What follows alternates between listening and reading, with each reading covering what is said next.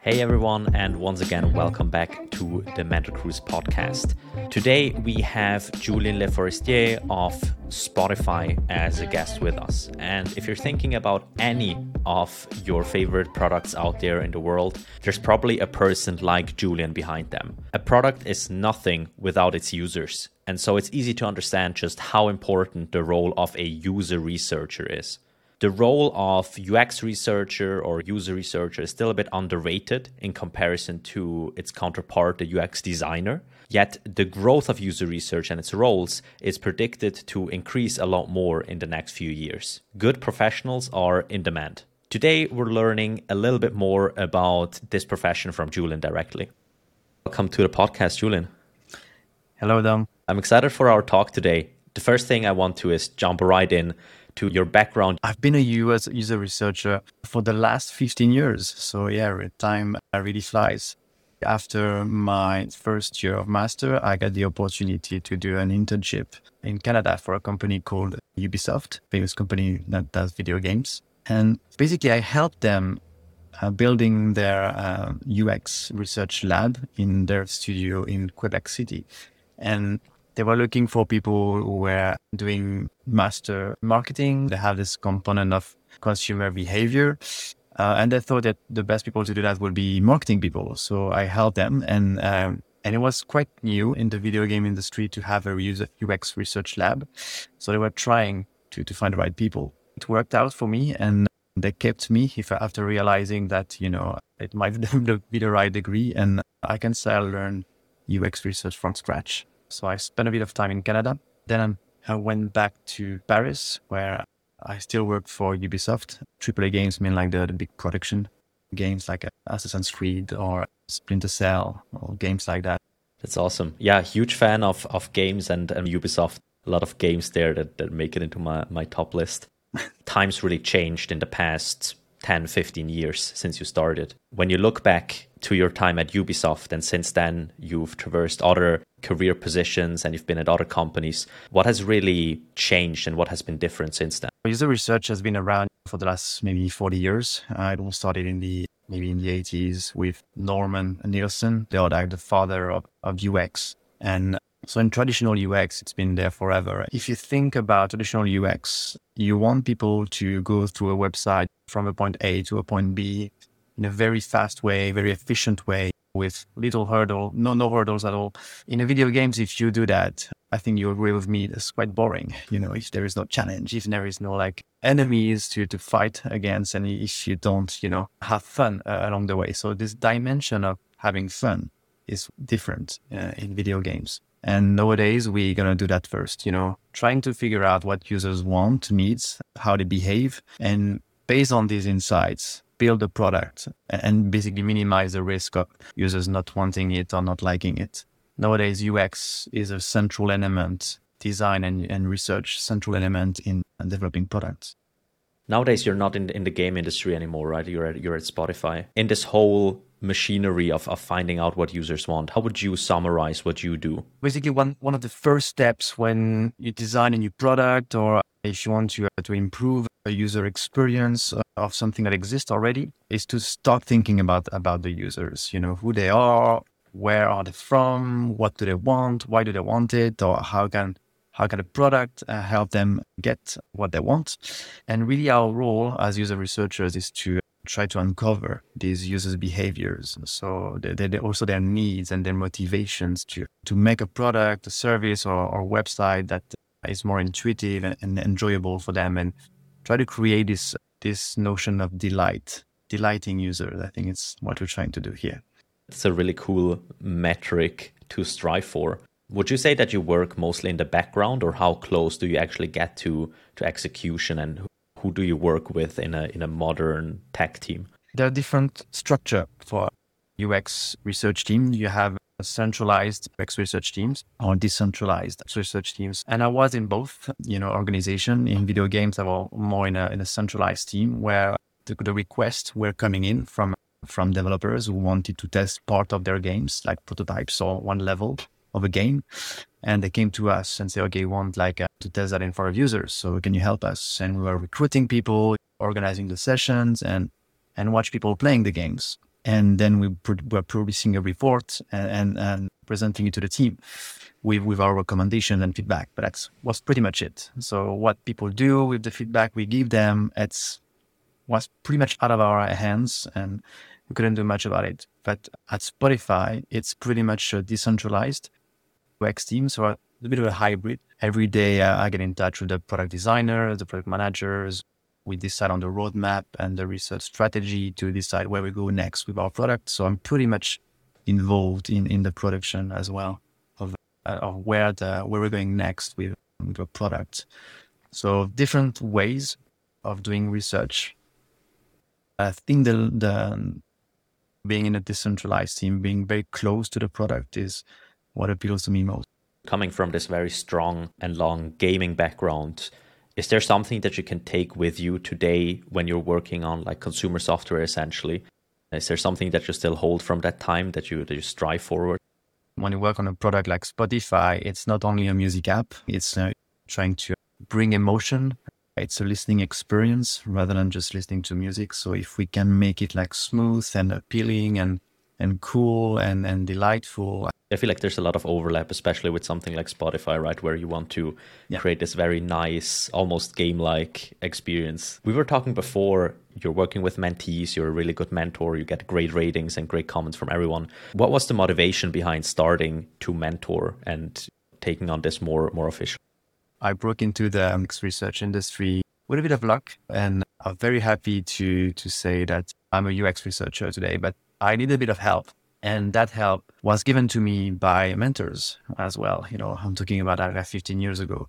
And so basically, if I didn't have those people to talk to when I have doubts or questions about my work and my experience and how to land my next job, I would not maybe be where I am today. And so I can only thank them enough for where I am today. But basically, they help me in building a portfolio. They review my CV, and this is so much help. When you have people who have like 10 years of experience and you're just starting, you don't realize the gap between a junior and a senior person until you are in this position when you learn from them. And I think this is what I wanted to give back when I applied for you be a mentor on your platform. Is just trying to help people as the same way how I was helped in the past. And this is what motivated me. Do you get anything from mentoring as well? It's giving me the opportunity to help others, but it made me realize one thing.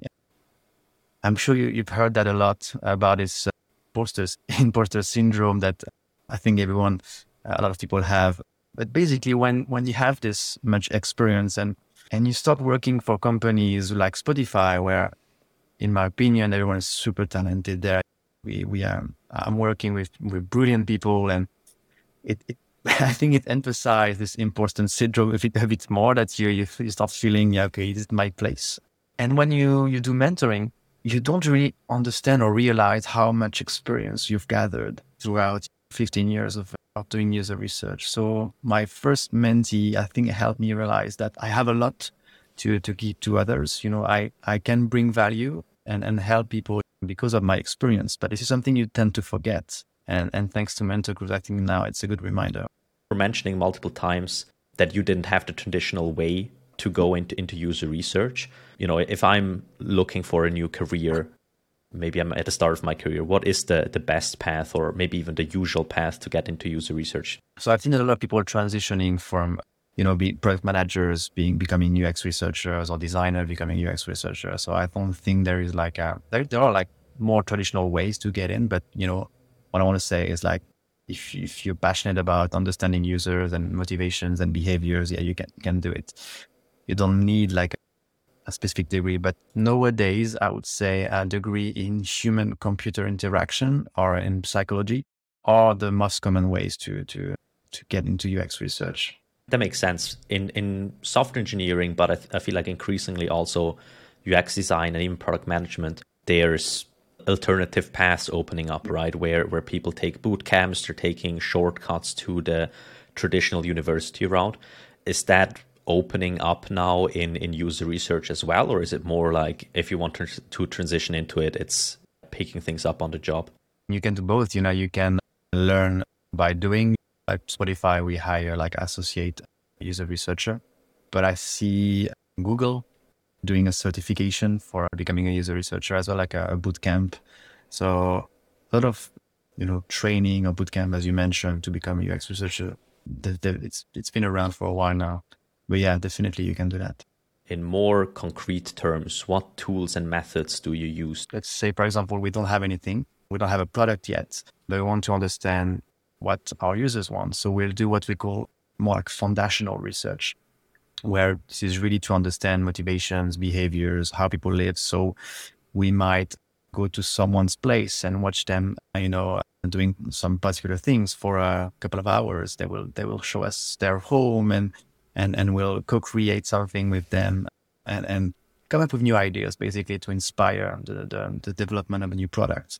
And we're going to bring all these insights to come up with a new idea. And when this idea, those ideas emerged and we have a more clear idea of what we want to build, we'll do what we call evaluative research. We'll put the prototypes or the development, the product developed in front of users and get their feedback and see how we can improve it through what we call usability testing, for example. So really it depends at which stage we are at, but it can happen at pretty much all the time. It sounds like a really diverse career, right? There's a lot of actions and a lot of things that you do as a user researcher. If you could pinpoint maybe 3 skills that are really important to have as a user researcher, what would they be? I said collaboration with the stakeholders is key. It's so important that we all communicate and collaborate together to make sure we don't lose what the users' needs and behaviors are. I'm working a lot with data scientists as well. There is a difference as well between quantitative and qualitative research. I know data scientists that they play with a lot of data and numbers, telling us what users are doing. So there's a lot of collaboration between the team and within the squad, and even with the engineers. It could look like they're coding, they're doing all the backend stuff, and we don't have much to do with them. But actually, they will tell us if it's possible to build something.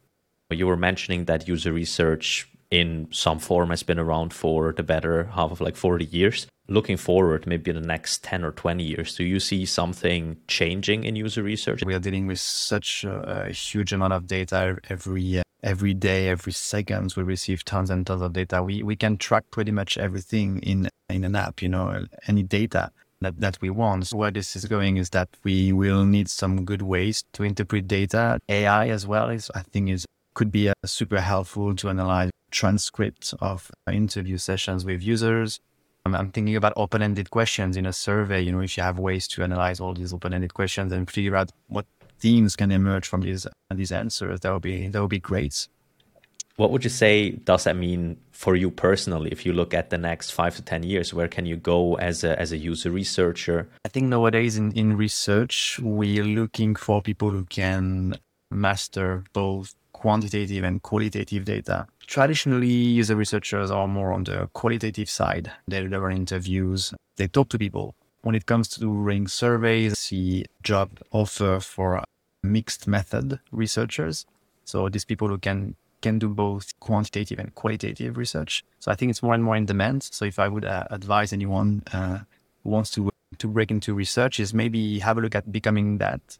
Thank you for shining a light on this area of UX research. Before we get to the end of our podcast, we usually have 3 things that we ask all our guests.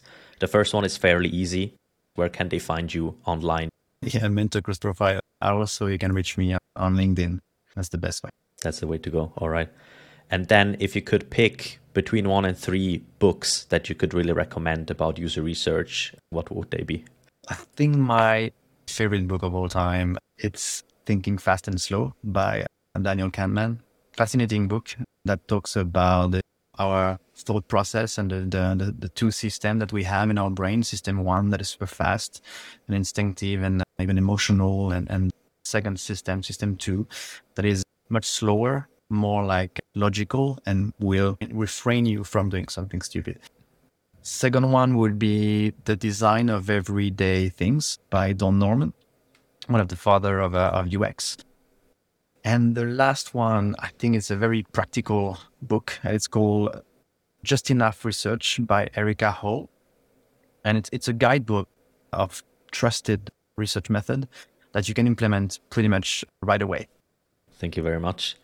Last but not least, you might have inspired one or two people to maybe look deeper into user research as a career option. What would be your number one advice? Definitely a lot of resources online, Nielsen Norman Group, the website, the pioneer of UX. Always great to check what article they published, what they're thinking about UX research. Tons of groups as well on LinkedIn. If you're interested in video games and in UX, you have the IGDA group. That is a great resource for learning about video games, but also UX as well. And yeah, I think my number one advice would be to keep learning. It helps people feel happier in life, fulfilled in your lives and your careers as well, and to maintain like a stronger cognitive functioning when you get older. So keep learning is important. Amazing advice. Obviously, all the resources that you mentioned are going to be linked in the description of this podcast, and as well as your Mental Cruise profile if people want to learn directly from you. That's probably a good way to get in touch with you. But then without further ado, thanks so much for taking the time, for coming on to the podcast, and talk to you next time. Thank you. Bye-bye.